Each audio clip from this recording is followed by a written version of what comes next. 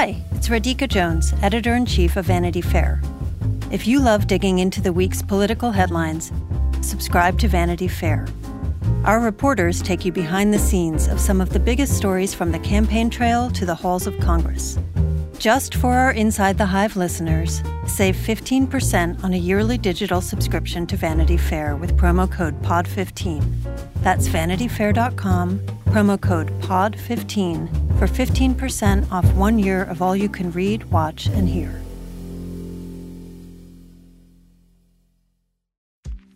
AI is making waves in every field it touches. President Biden is now on TikTok, and the election draws closer each day. With so much going on in the world, it is hard to keep up with it all, let me tell you. Hi, I'm Kai Risdal, the co-host of Make Me Smart. It's a podcast from Marketplace. And every weekday, Kimberly Adams and I break down the latest in business and the economy with short daily episodes to make it easy for you to stay in the know. Listen to Make Me Smart wherever you get your podcasts.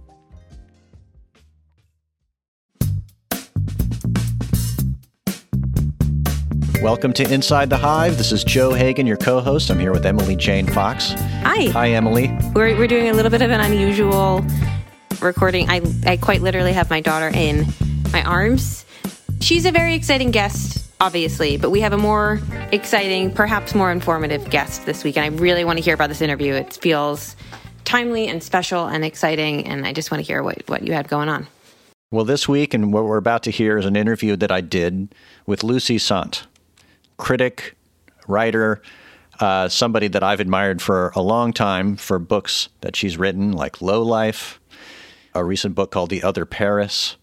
You know, if you, like I did, came up in New York in the 90s, there was nobody who didn't have a copy of Low Life sitting around because it's a book that is some of the source material for a movie like Scorsese's Gangs of New York. It was a historical peeling back of the layers of downtown New York and the bohemia and the gangs of late 19th century New York, and gave you this feel for kind of the demi-monde of a previous era. And it was a fantastic read, and it was written by Lucy Sante.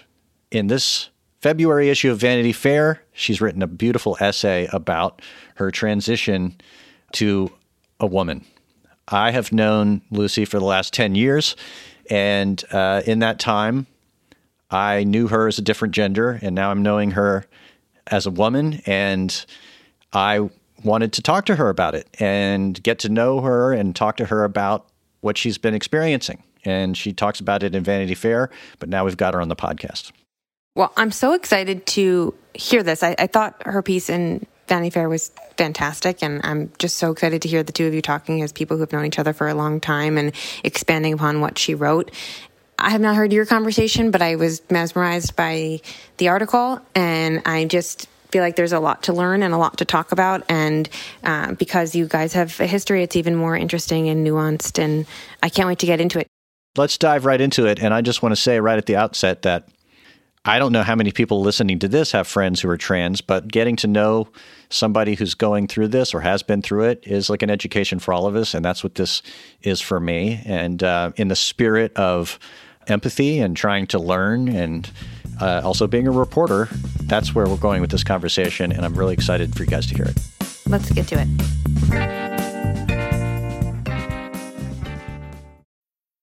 I'm Alex Schwartz. I'm Nomi Fry. I'm Vincent Cunningham, and this is Critics at Large, a New Yorker podcast for the culturally curious. Each week, we're going to talk about a big idea that's showing up across the cultural landscape, and we'll trace it through all the mediums we love: books, movies, television, music, art. And I always want to talk about celebrity gossip, too. Of course. What are you guys excited to cover in the next few months? There's a new translation of the Iliad that's coming out, Emily Wilson. Really excited to see whether I can read the Iliad again, whether I'm that literate. I mean, the jury is out.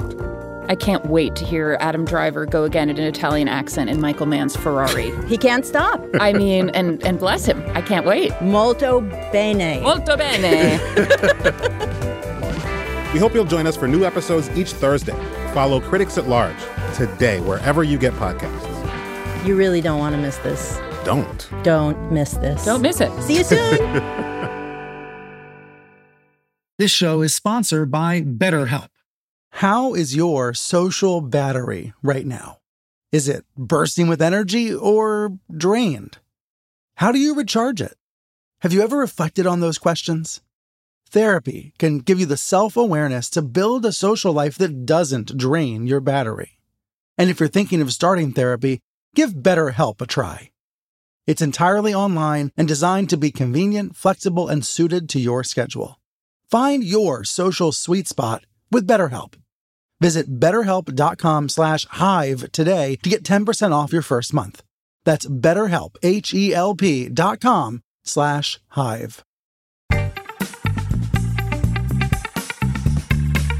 Welcome back to Inside the Hive. This is your co-host, Joe Hagan. This is a really special day for me, as I have as my guest somebody who is a friend of mine. And I'm very excited to have Lucy Sante here today, author, critic, essayist, of whom I have been a fan much longer than I've actually known her, starting with the book Low Life. And years later, I got to know Lucy Sante through our mutual interests in the culture and writing and music. So I'd like to welcome you, Lucy, to the podcast. Thanks, Joe. It's great to be here. Yeah. Well, last year, you came out with a book, Maybe the People Would Be the Times. It's a collection of your writings. Mm-hmm. And a lot of them are personal. It's autobiographical stuff about your life in New York in the late 70s and early 80s, and your connections with different parts of the culture, clubs and music, and from hip-hop to sort of the CBGB's variety of stuff. And you talk about pretty openly about relationships you had, and it was really kind of an insight for me, because from previous books, I never really fully had an idea of who you were. I thought of you as like an erudite researcher, a fabulous writer. And last year, I get this email that says, "Hello, my name is Lucy Sante," right? And what you have known about me, hence, before now, wasn't the total picture. And since then, you've written an essay for Vanity Fair about transitioning to a woman. Mm-hmm. Tell me about, first of all, what was it like just to walk over here and see me for the first time since then? Oh, it was awesome. Yesterday, February 15th, marks the 1-year anniversary of my egg cracking. And it was pretty shaky at first, but between medically transitioning, which I started in May, coming out to more and more people, and finally doing my public coming out on Instagram in September, and I've been full-time Lucy since then. So walking down the street as Lucy is no longer a major thing for me. It's pretty ordinary. Yeah. Well, that in itself is must feel pretty incredible. Let's talk about that term, the egg. You talk about it in the essay in Vanity Fair. Well, an egg is someone who isn't fully consciously aware of the fag that they're transgender. I mean, they're different, there are people who just absolutely do not know. I kind of knew. I kind of knew all my life, although I had such internal restraints that I wouldn't let myself assemble all the facts into one corral where I could look at them.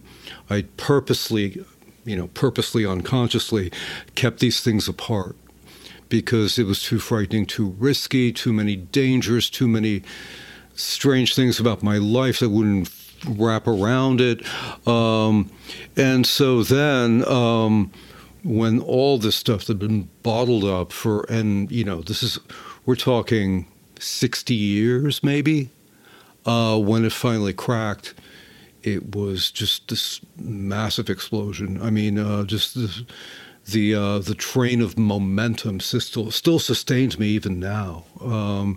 Because, I know a lot of younger people. I belong to a trans group therapy thing, and, a lot of people are nervous, they're uncertain, they go back and forth. That didn't happen with me because it had been bottled up for so long, and the evidence was so incontrovertible that, I had my self-doubts, because that's just part of my nature. Self-doubt is as much a part of me as anything, but about the fact that I was transgender, I had zero doubt. I mean, I knew it. Once I was forced to put the pieces together, it was not something I could deny. I remember, I was just thinking about this the other day, that the last time I saw you, and it's been a while, and it's partly pandemic related as much as anything, but the last time I saw you, it was at Hannaford's, the grocery store. Yeah, that's right. that we both go to. And I saw you in the aisle. And I remember you, it only made sense in retrospect, but you said you'd had some kind of medical issue or something was happening, and but didn't want to talk about it. And that must have been in the spring of last year. It was in the spring. Yeah. And I've only realized in retrospect that maybe you were just beginning your journey. That's right. And that must have been interesting for you, just even during the period when it was a secret. Yeah. Because so much of it is like you're in the process of making a lot of decisions almost in private, right? You must have had maybe your therapist was My therapist was involved, and I came out to my partner immediately. I came out to my son immediately, and a bunch of old friends, you know. And then, you know, I retracted everything about a month later. You did? Yeah. But then I realized, no, it had to do with my relationship with my partner, really. That was the thing that caused me to try to walk it back. But it didn't make any sense, and it didn't work anyway. Yeah. So it was interesting because you opened up the piece in the magazine talking about one of the things that sort of helped break you open was this app on a new phone. You had gotten a new phone and you got this face app. Yeah. And people familiar with some of these technologies will know about this, you know, like they'll allow you to become younger or older or change your gender and play around with the filters on these things. And so you were doing that. Yeah, I did that. I mean, I took a selfie, passed it through, and I got a nice picture of someone who was female but kind of looked like me, and instead of what I would have done, you know, any time previous to that, and I don't really still know what exactly made the difference, I did not delete it. Instead, I went through photo albums. I went through all these. I found every single picture of myself that I could find, which is not that many past my childhood, actually. But every single picture of myself that I had past the age of 12, I fed it into the machine, and then I had this whole picture gallery of my entire life as a woman, and that's when I realized. Yeah, I mean, that was me at 17, that was me at 27, that was me at 37. I mean, it's been consistent all through my life without a hitch. I mean, I tried to bury it and all that, but it never went away. Not one day. Wow. I mean, there's something heartbreaking about it. Oh, golly. I mean, when I think of, you know, the missed opportunities, the lost time. I mean, here I am. I am 67 years old. I mean, you know, and I was really kind of feeling that I was on my way to the glue factory before this. Yeah. And well, you mentioned the idea of like selling your papers to I did. I sold my papers to the New York Public Library, and that was definitely preparation for death. And you mentioned some missed opportunities. In particular, you had a therapist in the early 90s who you began to tiptoe into confessing some of your interests in dressing and putting dresses on or so forth. And this was sort of shocking to me. This therapist dies of a massive heart attack like 20 minutes after you. Yeah. And, you know, I mean, if he had lived, my life might have been very different. And it's also a footnote, because I find this so fascinating, even though it's kind of semi-irrelevant. But this therapist, Paul Pavel, was also Art Spiegelman's, and he was an Auschwitz survivor, and his character in Maus 2, he was a towering figure. I mean, it's amazing how many people in art and literature circles in New York turn out to have seen him. Yeah, I mean, if he had lived, I have no doubt I would have transitioned maybe 25 years earlier than I did. Wow. To make the decision to almost find a truth that you were not able to face or accept is sort of, as you describe in putting pictures of yourself even back to teenagerhood all the way through this filter to look at yourself through the years is almost like a radical reevaluation of your life. That's right. I mean, everything gets passed through this lens, everything. And there's so much that I did spend months kind of, I knew, I was certain, but I still had to establish proof, I wasn't educated by the Jesuits for nothing. And so, I'd review occasions in my life, past, habits of behavior, what I was like when I was this age or that age. Yeah, this massive reevaluation. I can, chart my life on in another universe, Yeah, what could have been in many instances. Well, you are so vivid and candid in this essay in Vanity Fair about all the fears that you had about what would it mean. Yeah. It's so consequential to your personal relationships, but also to who you're going to be in the world. You talk about transgender people were punchlines, figures of fun. The image was of someone in a shapeless polka dot dress with a bad wig and stubble. Tell me about that. Tell me about your knowledge of transgenderism, and you'd see the varieties of things, and you're like, am I this? Am I that? How deep is this? Right. And I was struck by the fact that all these people from the past apparently like to dress up as showgirls. They were catering to kind of male ideas of female beauty, and there was something deeply wrong about this.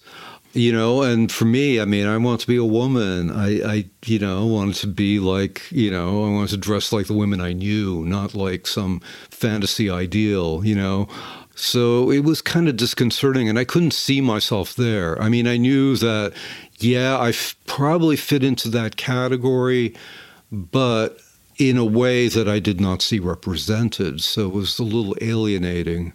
Yeah. Well, you say, I'm going to read a little segment that you wrote here. I wanted to be a woman, not a satire.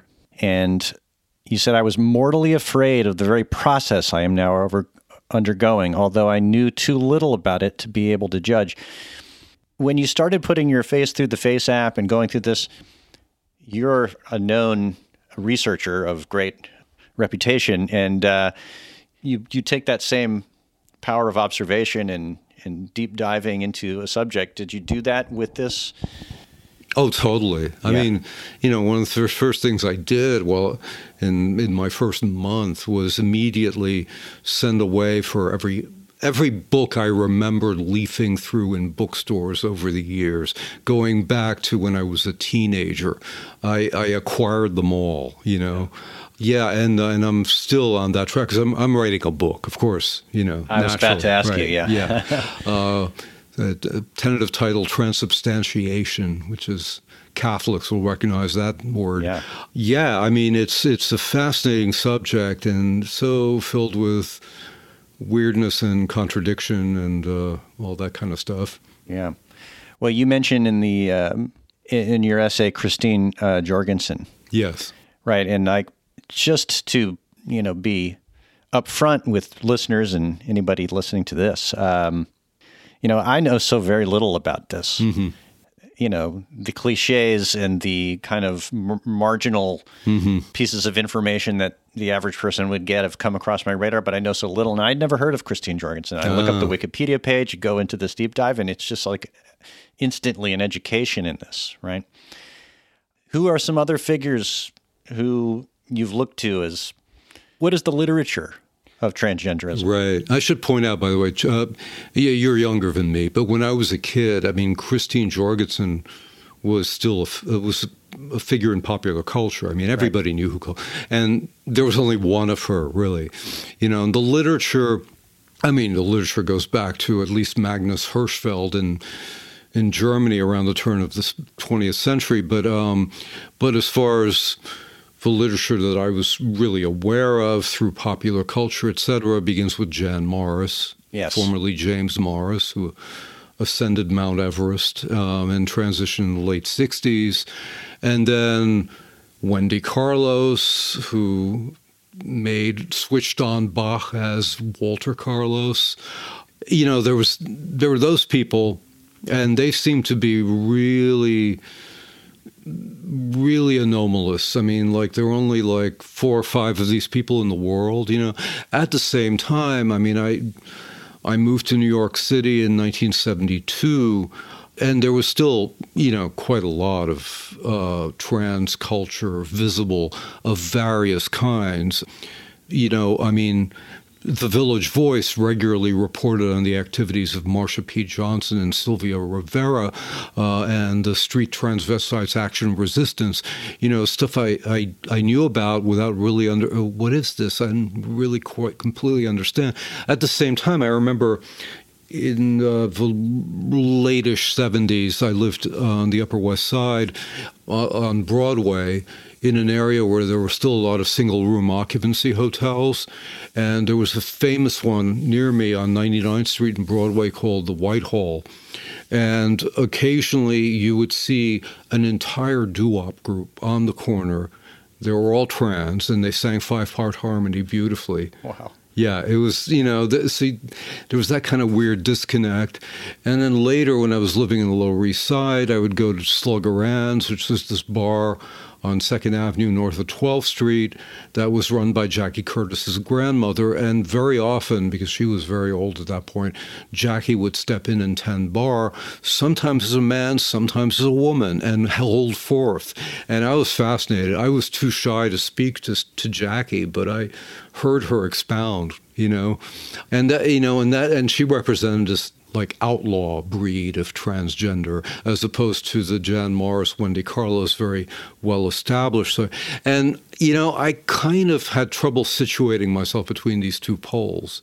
I mean, but then again, I thought, well, I've got this weird vice or fetish or something like that, and I'll get through it. I mean, as soon as I'm in a good relationship, it'll go away, but it never did. Yeah. Well, I'm glad you're writing about this, and you're going to educate not only people who are not transgender, but transgender young people who may not be aware of the history. That's true. Yeah, and it's amazing how little. I talk to a lot of young people, and of course, some of them know history backwards and forwards, but some really do not know how impossible it was to come out. I mean, Jan Morris and Wendy Carlos had the advantage of already being established, well-known, well-established in their professions by the time they came out. And other people simply had nothing left to lose. I mean, they were just on the fringes of society, and they were in a world where there were others like them. A lot of people couldn't come out for family reasons, employment reasons, and also because they were isolated. I mean, I'm still pretty isolated, really. I don't know that many trans people even now, but back then, imagine doing this in a vacuum. Must have taken just unbelievable courage. Everybody praises me for my courage, but it doesn't feel like it required any courage on my part.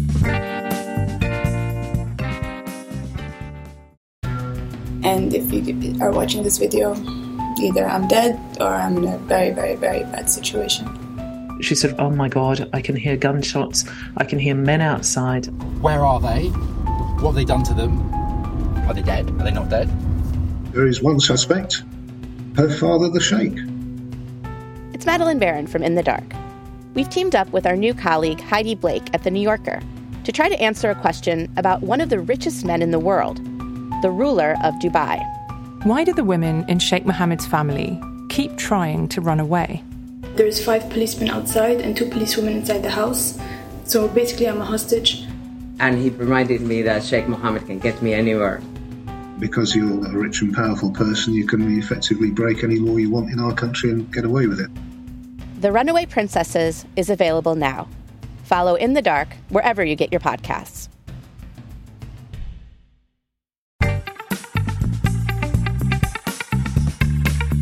And, this is such an interesting inflection point in the culture because it's in the conversation. Yeah. Whether it's about bathrooms or comedians or there are politicians. We have trans politicians. I mean, that's like a huge development just to have people in the public sphere who people can just see this is a person who is like every other person This is just a different, way of being. Yeah. And, I have to say, just from my personal experience, there's a picture of you on Instagram. I think it was sort of using the sort of social media meme, how I'm going to get it wrong, but how it's going, how it was going, and how it is going. Yeah. And there was a picture of you in your previous gender assignment, and now you now, and you're smiling, and your teeth, a full teeth smile, right? Yeah. And I thought to myself, I've never actually seen you smile before with that level of smile. I have a friend of 50 years who said the same thing. Yeah. Yeah. And it was, it made me realize that there was something really true about this. Mm-hmm. Because you describe yourself in the essay as like the identity you had, which was very reserved, owlish, you say, and, and maybe not quick to be emotive. Right? Totally. Yeah. I was hiding. There's no question about it. I mean, I did not fully inhabit my body for all those years. And I had all these weird strictures, like not smiling with my teeth.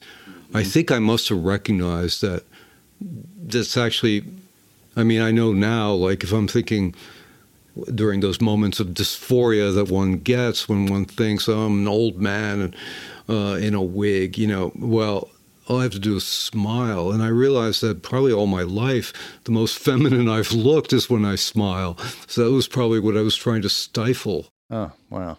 That makes sense. And you must feel a great deal of empathy for that person. Oh, yeah. I mean, I think about that a lot.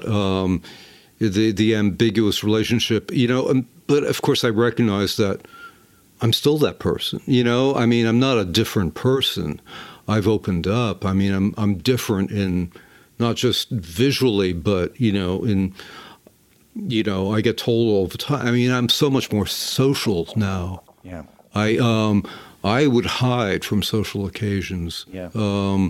And now I run to them because I'm enjoying life in a way that was not available to me previously. Yeah. But that person was so unhappy for so many years and so crippled, really, so just in chains. Yeah. Yeah, you described that discomfort you felt, especially being around other heterosexual couples. Yeah, well, that's still a problem. That's still a problem because, besides society, my family, blah, blah, blah, I think maybe the biggest impediment to my recognizing this about myself was the fact that I love women. I still do. I always have. Not attracted to men. And it seemed impossible that women could accept this. They could go along with it. I really thought women would be insulted by my presuming to declare myself this way. And then also there's the fact of being unattractive to women, which is yet another matter that I'm not ready to explore quite yet. It kind of gets to something that it's one of those questions I'm not sure I would have had the courage to ask you, but about what is the relationship between sexuality and gender? Well, they're two different things, and it's a common mistake. And I know you're going to bring up Dave Chappelle, and I got to say, in that special, I thought that was the one really serious mistake he made, but it's so common to confuse gender and sexuality. They are not the same thing, and I mean, the whole argument, there's gender and sexuality, and there's also gender and so we call it physical determination, how your body is composed. Yeah, gender seems to lie outside the realm of anatomy. And this is still poorly understood. I mean, one thing I mentioned in the piece is how few clinical studies there have ever been. It's a drastically understudied field because there has not been the funding for it. I'm sure there's plenty of people out there equipped to do this research, but it just hasn't happened. So, as a result, we're very much in the dark as to this fissure between sex and gender, which we as a species have come to think of it being one thing. Yeah. Yeah. Well, that's been the education that so many of us have been having. Mm-hmm. Not just with adults, with a new generation of younger people who kind of come out, who feel liberated to explore the spectrum. Yeah. Right in schools, and there's a whole, even at the school here in our locality here, they have the Gay Straight Alliance, mm-hmm. Which my kids are a part of, mm-hmm. and it's interesting because we live in a kind of semi-rural area, but we have a college nearby, but mm-hmm. So there's a real mix demographically around here and class-wise. Yeah, but the Gay Straight Alliance is sort of like. It's not just gay kids or even transgender kids. Mm-hmm. It's kids who also just understand this as an open community. Sure. Mm-hmm. One where they can talk to each other, and it relates in some ways. It's kind of crazy to think about, but to the kind of bohemia of downtown New York in the, 60s and 70s. I mean, I know that you have been, and I don't know if you continue to, maybe not, but you were writing a biography of Lou Reed at one point. Or writing something about him. It's evolved into a different book. I'll bet. Yeah, well, that's good. But you've always been in that culture of, mm-hmm. the sort of the Warhol culture, the art world culture, the downtown world, which always had a, gender fluidity as a core, aspect of it, right? How does that relate or not relate in your mind? Well, it's funny because there was this split. I mean, you have to realize that how quickly things have changed in a lot of ways. That when I was in high school in the late 60s, early 70s, and my first 2.5 years of high school were at an all-boys Jesuit high school in New York City, and I think a very large proportion of the students were gay, but nobody ever mentioned the word. Nobody said, I'm gay, even though there were people doing Beatrice Lillie impersonations in the cafeteria. It wasn't until I got to college that, and that was 72, so it was a full 3 years after Stonewall, that people, I met, two of my closest friends, both of whom said, hi, my name is X, I'm gay. And then, even then, though, on the Columbia campus, there were gay dances, and I remember my friends, accounting for, oh yeah, I went to the dance and I did this and did that, and there were these people there, and there was this one pathetic drag queen, as she, I never met her, but that there was one. There was one who came to these dances. So it was still pretty much, I'd read in The Voice about these radical trans people, or, look into the Warhol culture and see that, but I had no direct experience of it in my life, not for years. And then later in the 70s, I met women who were gender ambiguous before I met any men who were that way. And, slowly, it started dawning on me that, things are much more mixed up than the culture wants you to think, Yeah. Well, it's interesting because, maybe some of what they used to call, unisex of the 70s and the 60s, and that cultural revolution was part of what at least opened up the cracks for different kinds of identities to start to explore. And it was probably all a little bit undefined and unrefined at the start, right? Yeah. And nobody really knew how to treat it. And, we've always had a part of the culture that is just like meathead world and is never going to get it, but like on the margins, sure. the demimonde, as they put it in the subhead of your Vanity Fair story. They're saying that you were a great documenter of it. But now we're at this point where we're starting to put labels on things and try to define them more specifically and more accurately. And it's interesting what you say about the science or the study of that relationship and us. We're still in a world of unknowns. Yes, we are. Yeah. Yeah. And I mean, a lot more research needs to go into this, obviously. But I was thinking, too, about how my education over the past year has included the fact that I immediately went to, partly because of my age and my background, immediately went into, the binary. So I was male, now I'm female. But the deeper I get into it, the more I realize that ambiguity prevails. Well, my voice, I'm not changing it. I'm always going to sound like a guy. There's no two ways about it. But if I start speaking in a falsetto, that just would not be me. And so I have to recognize that, certain things about me are, never going to just, I'm not moving from like one shelf to another shelf. And furthermore, although many things about me have changed, many things about my personality are just same old person, really. I had this like little moment of vertigo, and I know where I meant to go with this. By the way, is just thinking like in more recent times, before my egg cracked, when I would read about transgender people, people in the culture who had been one thing and became another thing. And if I thought about that, it made me, vertigo was actually what happened. I would feel like I was dangling in space. It was terrifying. It was one thing to read about people in the court of Louis XV who went around as the opposite gender in the 17th century. And another thing to think about the here and now, and people who are artists, intellectuals, whatever, who transition.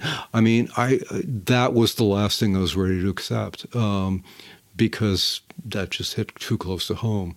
But then, in terms of the ambiguity, I've just gotten much more at ease with realizing, no, it's not a complete switch from A to B. It's like, becoming a woman doesn't mean putting anything on. It means removing shit. It means getting rid of this male carapace that's enclosed me for so long. Mm-hmm. And it's almost a physical thing. I can feel my body kind of being liberated by not being clamped down by this. But it's the process of liberation is also a process of liberation from this binary thinking. Yeah. We have grown up in, you and I, in such a limited gendered world. When I think back just about my upbringing, and I'm sure yours as well, the ideas of what you could be as a boy were pretty limited. Mm-hmm. Young, cruel kids were quick to make fun of you if you made any gestures that looked even remotely gay or what they considered gay, right? You weren't able to kind of there were certain feminine things that were off limits to you, and it squelched a lot of people. Yeah. And I'm not transgender, I'm not gay, but my attraction to the arts and to bohemia, and it was partly as a resistance to or rebellion against, hey, I don't want to feel like I can't do X, Y, and Z. Right. But even beyond that, even in middle age, there's a tendency to socialize in a gendered way. Mm-hmm. Women hang out with women and men with men. And there's like, and some of it has to do with these sort of bottles that we pour ourselves into and decide that we can have these conversations that have to do with gender, and somehow it makes us liberated, But it's in many ways the opposite. It's very funny, because I've thought all the time about how hanging out with groups of guys is something I haven't done. Not since I was like 21.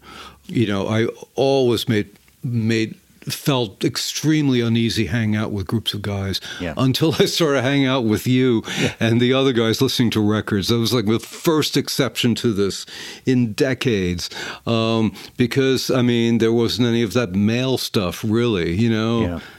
No talking bad about women and none of this kind of macho garbage. But you mentioned this in your piece, and I just want to quote this because it was an interesting moment for me reading it. You said, "I hate sports and dick jokes and beer chugging and the way men talked about women. My idea of hell was an evening with a bunch of guys." So when I originally read that, I was like, and I should, as an aside, tell people listening to this that Lucy and I have been a part of a group of music fans who hang out and listen to records occasionally, and it's a lot of fun. But I was like, oh God, I hope he was, she wasn't, see, I just did it, wasn't feeling uncomfortable the whole time around us. And then I think back on the things I was talking about, did I talk about women? Did I say something obnoxious? I hope not. And, but so I appreciate you saying that. Let's talk about that. I made a little slip just now, and it was because I was thinking of the Lucy Sante I was hanging out with before. Sure, of course. And there's this expression, dead naming, right? Which means that you're referring to the name the person used to be. But it was interesting reading your Wikipedia page because it had been completely... I know. Converted. That happened within an hour of my coming out on Instagram. I didn't do it. Somebody else jumped in. Yeah. That's incredible. Well, and it's interesting because what happens is the person who has known you for many years, I've not known you as long as your oldest friends, but I've known you for maybe 10, instantly having to, I'm going to go back into my memory and switch flip the switches all along these different, so if I'm going to describe or tell about, because the last time you and I sat around listening to records, you were not Lucy, or not called Lucy. Let's put it that way, right? So it's interesting. For me as a friend, and I'm sure a lot of your friends, it's like an interesting process of education. Well, it's funny that you say that because the person who misgenders me most consistently is actually my oldest trans friend. I mean, somebody I've known for over 40 years who transitioned a couple of years ago and is always calling me Luke. Always. Yeah. And then, apologizing and all that. But I'm very relaxed about that kind of thing because, a dead name. Listen, I understand completely an adolescent or even somebody in their 20s, they want to get rid of that persona of the other gender that they wore painfully for all those years and just make a new start in life. But somebody like me, I lived for 66 years as this dude, and it was painful and often horrible, but I also had a very full life.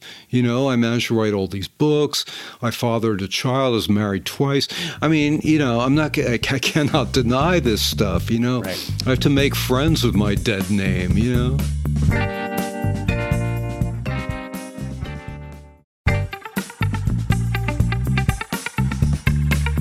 Just to that point, one thing that struck me immediately was like, you've come into a moment where you're finally able to be truthful with the world and to yourself about who you feel you are. And I wondered, the idea of being an author like you and somebody who's written about themselves in print as well, and maybe people would be the Times, this collection of essays, for instance, or The Other Paris, which you talk a little bit about your own background, And I wrote a whole book called The Factory of Facts, which is a memoir that's not about me. Right. Yeah, which I have in the shelf in the house. But it made me wonder, do you look back on your work and feel like it's still of you, that it was as honest as it could be, or how does it play into how you perceive the person who wrote them and the content of them even? I'm still that person. I don't really feel any contradiction. I recognize, especially The Factory of Facts is really the one case, because there I know, why did I write this whole book that's a memoir, but it's all about, it's as if I painted a portrait of myself that didn't include the details of the central figure. It was this kind of wobbly thing. And then the background is all in sharp detail. And there's a reason for it. I wanted to write about nationality, culture, my immigration, my family, about whom I knew very little before I started working on this. But on the other hand, I omit myself, and I know this is why. I know the decision to omit myself is because of this gender thing, even though I could not have, I would have denied it, first of all, but I could not have articulated it at the time. But the rest of my work, I'm still that person. There's nothing that I've written that I would denounce or even do differently now, I don't think. The sensibility is not going to really change that much. It's more the day-to-day behavior, such as hiding from people, for example. Yeah. But in terms of intellectual, artistic interests, that is consistent. Yeah. Well, I wondered, if there was a aspect of your writing that could possibly change as a result of this. You were writing about it, obviously, but you'll approach it with the same kind of cool approach, the way you write, or will you become more emotive in your writing because you feel more in touch with yourself? I don't know. Well, it's funny. One of the first things my erstwhile partner said to me when I came out to her was, does this mean you're going to start writing fiction? But no, it's because I have a problem with plot, with story, really. So I'm not probably going to do that. And then another person I know said, well, your writing is so cold, and I think maybe now that you're a woman, you're going to write more warmly. And I got to take major exception to that. Yeah, good. I never felt like my writing was cold, but I think that this person, like many, many people in the world, think that being emotional in your writing means gushing all over the page. And that's nonsense, because then all the reader can do is watch you emoting. You're not inviting the reader in. You're actually pushing the reader away and saying, look at my deep emotion from a distance. Whereas my writing is restrained. A little cold maybe could be characterized that way. I don't think it's cold. Well, anyway, the point is that I want to invite the reader in to experience what I'm experiencing, not show them my reaction, if you know what I mean. Sure. So I don't think my writing is going to change all that much. It's hard to say, of course. Here I am. It's only been a year. And less than that for really the medical transition, et cetera. Who knows how things will change? Well, let me just say that the piece that you wrote for Vanity Fair, it still had the hallmarks of your beautiful writing. That's one thing I noticed right away, because as soon as I read it, I was like, oh my God, that was so fantastic and so beautiful. And your ability to write about all of this, so both sensitively, but also not without humor. And you did, it's not political, is one of the things that I thought was fascinating about it. It's not political? It's not political, and it's, well, in this way, you write in it, you have this young trans friend who maybe has been an ally and in conversation with you about this. Big time, yeah, most important person, really. And the person's in their 20s, right? Yep. And you said, she is as bored as I am of, quote unquote, the discourse that afflicts the trans community, its stifling rules of language, its micro-territoriality, its insipid bromides. We realize we are flying into the unknown, that the more we learn, the more we realize we don't know. That gender is a concatenation of physical, mental, emotional, and cultural factors we will never master because no one does. I really was so fascinated with that because it's so honest, without trying to kind of apply, strictures onto something that hasn't been fully understood. Yeah. And you also you go on to write how, you're not really overly concerned with the pronoun usage and just, why not? Well, there's part of me. I mean, I'm a writer, right? And being a writer, I think, involves resisting those aspects of the language that are floating around that become cliches, that formulas that people reach for in lieu of thinking, in lieu of expressing themselves. And there's a whole lot of that. I mean, there's so much. I mean, for example, one phrase that I could not deny is, I'm living my truth. This is absolutely, 100% a rigorous description of the process for me. I'm living my truth. But, that phrase is on the way to becoming meaningless because the way people use it. I mean, so much of this discourse is people throwing formulas at one another in lieu of coming to grips with something, and I mean, I know all these things originate in academia, Yeah. And academics, I mean, it's part of their job, right? You come up with names for things, and that's cool. But once those names get imposed by a kind of invisible edict, then they hinder more than they help.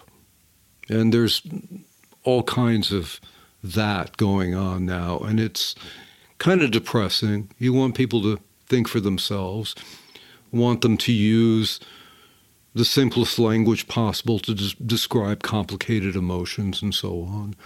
And, it's so much easier to reach for the plug-in, That's a good way of putting it. And I think also, just like this conversation we're having here today, it can sometimes, it's not inviting people into the conversation. It's often, telling them what the conversation is on no uncertain terms before they've even entered the conversation. I know. I mean, it reminds me of one of the most shocking responses I got to my various comings out was from a friend in California who's actually a therapist. And she was just overjoyed, blah, blah, blah. But then she said, you look great in that picture. And I wonder if it's okay for a cis person to tell a trans person that. And why the hell wouldn't it be? Yeah. What? I know. But that's the sort of, a lot of people not knowing what the rules are supposed to be, or thinking that the rules make a big difference in how they talk about it and whether they talk about it, just choose either not to talk about it, or they're terrified to talk about it. And I'll tell you just honestly, me sitting here with you right now, I was thinking, I'm going to be like Philip Petit walking across the tightrope between two buildings and hoping not to blow it. And I may have blown it, No. But but that's, there's that pressure that one feels. At the same time, I got to say, since in the almost a year since I got that response from her, I've been thinking about this now and then. I realized that, so I post selfies on Instagram, which is, I've posted maybe 8 selfies, which is 8 more selfies than I ever posted when I was a guy. Yeah. Sometimes I get responses from men, and "You look great," says Stanley Kowalski of Decatur, Illinois. And, I get skeeved out to a certain, there's something about the response of men that makes one think, maybe there's something kind of prurient about this interest. So there is that, but. Well, that's once again this between gender and sexuality, and trying to, can you separate them? And when you do, does everybody get it? Because really it's a social construct, partly our ideas of one another. And you're trying to both educate people on what it means and then kind of feel your own way through it. I mean, you're really in an incredibly complex journey, but also an incredibly exciting one. I mean, you're practically this is better than going up in a SpaceX rocket, I was about to say, it's like you're an astronaut. You just came back from California. Yes. And what were you doing out there? I was working on a docuseries about the nightclubs of my youth. Whoa. Yeah. 1978 to 1985. Interesting. This is for television? Yeah, it will eventually be sold to some streaming platform. We haven't done that yet. This is all preparatory. Where were you in California? I was in Ojai. Oh, yeah, nice. Oh, it's just amazing. Yeah. Yeah, and, it was a rest cure. I was completely blissed out. And I surprised myself because usually when I travel, I get to a new place, first thing I want to do is explore. And I was not drawn to exploring. I just wanted to sit on my terrace and absorb. It's been a woo-woo psychic power center since the Theosophists in the late 19th century, and I think they were onto something. Yeah. Well, you posted some pictures on Instagram. They were torturous for us out east to have to look at because they were so glowing and paradisical. But one thing I wanted to, you posted an image on Instagram, and if people are interested, it's LUXANTE. LUXANTE. That's the handle on Instagram. You can follow Lucy Sante. You had a picture of a palm tree, kind of rising into the sky, and you wrote, I guess it's the relative sparseness of the Western landscape that makes trees much more knowable as individuals. They become characters. Only the rare Eastern tree can do that. And when I read that, I was like, that's the Lucy I know who writes something beautiful and observant like that.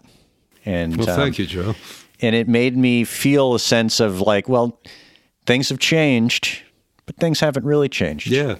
And, I know, that's it, right? You're the person that I admire so much in your writing. You're like a hero to me as a writer. I hope to write sentences as economical and erudite as you. And, that's why I brought you on in the first place, because, you're a friend and you're also somebody that I admire deeply. And, what you're doing here in what you're writing about and exploring in your next book, it is indeed courageous. It's courageous. I mean, for you to be yourself and then go out on the streets and be yourself and explore and what it means to be you is like it's a heroic thing. Well, I'll tell you, as I said before, it really doesn't feel like it requires any courage at all. And it's very surprising because in the early days, or, if I ever, which I did sometimes in my former life, imagine what it might be like if I transitioned. I mean, I did have those thoughts now and again, and I imagine myself being very uncomfortable, sidling around, hiding my face,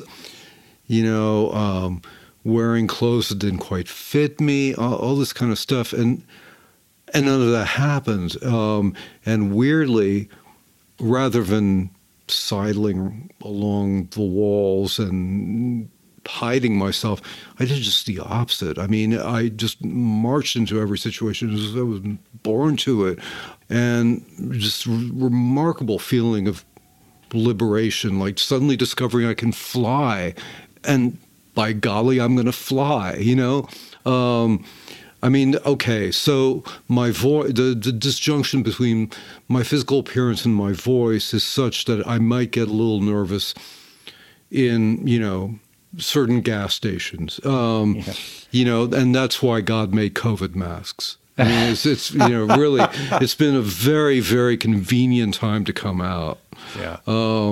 But, for the rest of it, I mean, if I'm in New York City or Los Angeles or San Francisco, I mean, especially those places, I just march down the street, go into stores, use my normal voice. I mean, it just is not a challenge. I'm rather proud of it. I mean, I'm strutting, really. Yeah. Wow. Well, I'm so thrilled for you. And it feels so great to be around you while I can just see so plainly and palpably what a great mood you're in. And that's... I know. It's amazing, huh? And that's a nice thing. After being gloomy Gus for all these years. God. Yeah, well, I'm glad to know this side of you. And are there plans to reissue your books with Lucy on them? Well, it depends on the publisher, right? Yeah. And the big houses would probably find that difficult. I don't know what's going to happen there. I think they'd have to sell out their current stock before they go back to press, et cetera. Or my 2 essay collections, I have 3 books actually put out by Verse Chorus Press, and my friend Steve, who is in Hamburg these days, he's already reissued my first essay collection, Kill All Your Darlings, as by Lucy. And once the current printing of Maybe the People Would Be the Times runs out, that's going to become out by Lucy as well. Fantastic. Well, that's exciting, and was all just a way for me to say, for people listening, they should rush out and, if you don't already own books by Lucy Sante, it's a good as time as any to discover and rediscover. And later this year, actually, my first book, which is being published as by Lucy Sante, is coming out.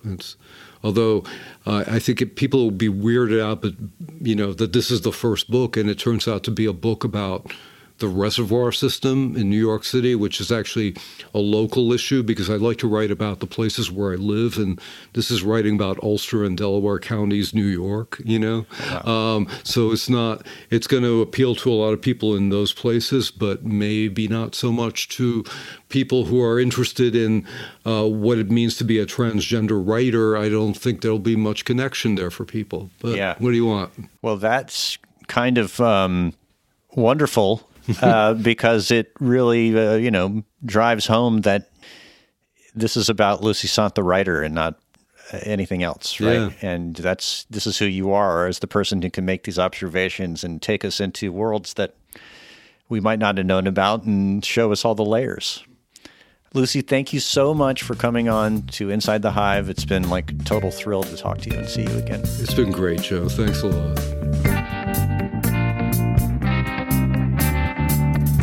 And that's our show this week. I want to thank Lucy Sante for coming on this program. So candid, so honest.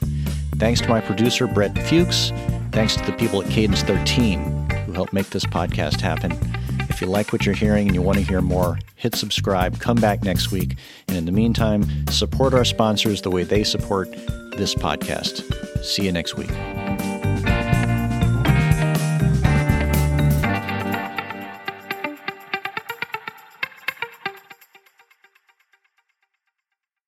Hi, I'm Michael Calori, the co-host of Wired's Gadget Lab. And I'm Lauren Good, the other co-host of Wired's Gadget Lab. Get ready to dive deep into the cultural phenomenon that's been shaping conversations, sparking movements, and breaking barriers for over a decade. The new 3-part docuseries, Black Twitter, A People's History, based on the groundbreaking Wired cover story by Jason Parham, explores everything from the fun, games, and inside jokes that characterize the early years of Black Twitter to the social movements, the voices, and the hashtags that made Black Twitter an influential force in nearly every aspect of American political culture. Join us as we unravel the threads of this digital community, tracing its origins, celebrating its triumphs, and exploring its impact on society at large. Watch the series from Onyx Collective in association with Wired Studios, premiering on Hulu on May 9th. From PRX.